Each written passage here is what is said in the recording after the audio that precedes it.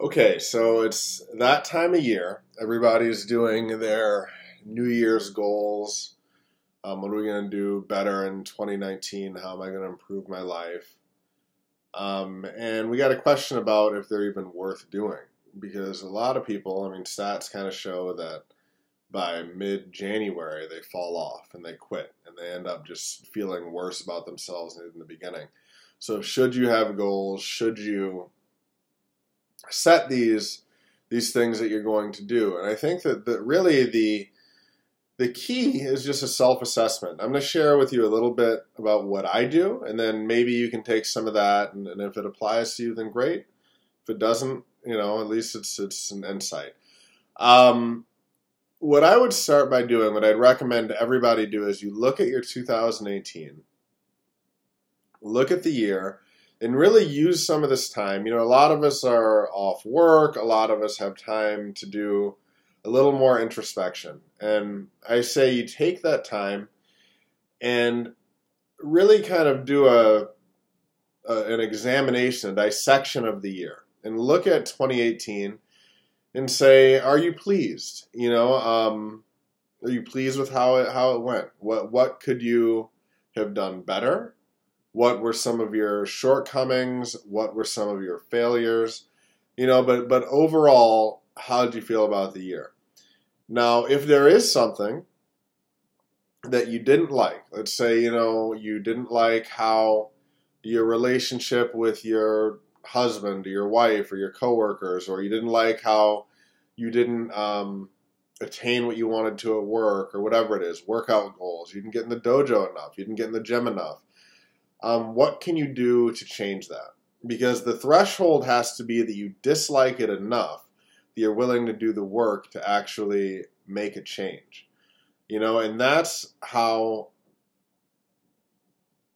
we end up making 2019 truly a better year. Having those things, deciding what we didn't like, and then making a plan to actually make them better. And a plan is important, and I do advocate plans. I'm very big personally into knowing exactly what I'm going to do on a given day, how I'm going to do it, because as I tell you guys all the time, where you aim is often what you see, and it's similar in how you're going to do your entire year. If you have no plan, you end up anywhere. You don't know what's going on, and it's out of control, and you feel out of control, and nobody likes that feeling. So you've got to make sure that you know exactly what you want, and you have a laid out way so that you can actually get there. And in order to truly make a change, these things have to go from, I should work out more to I have to work out more. In our Black Sash program and the dojo, things like that, we have certain disciplines that you have to do every day. And it's not so much what the actual discipline is, but it's being the kind of person that does what you say you're going to do. So if you say you're going to meditate, if you say you're going to work out, if you say you're going to spend X amount of time with your family, then you do it every single day. And these aren't shoulds, these are musts. You have to do it. And once you start living like that, it's going to open up the doors. It is not easy. It's some of the hardest stuff. And our tests, that's some of the hardest part of it, is being the person you say you're going to be. Way more difficult than the physical part. But the key is, if you're willing to put in the work, if you will do that, and if you live like that, then you get to decide your life. You get to live however you want. So goal setting in that sense is important. And you determine your goals by looking at this past year, determining what you'd want to change, what you'd like to see a little bit better, what you want to see benefit a little bit more, and then having a tangible action plan to how you can actually make it better. And I suggest you tell people, let people know what your goals are and be accountable. Now, don't tell your friends who don't really want to see you do well. We all have those people that are the ones, if I'm trying to stop partying and drinking, I'm not going to go tell all of my drinking buddies that I'm going to stop drinking. They don't want to see you succeed. Tell people that want the best for you. Maybe you share some stuff here on the site. Maybe you share other people that inspire you, that you actually look up to, that you have a healthy relationship with, that want to see you succeed. Then you're going to be accountable.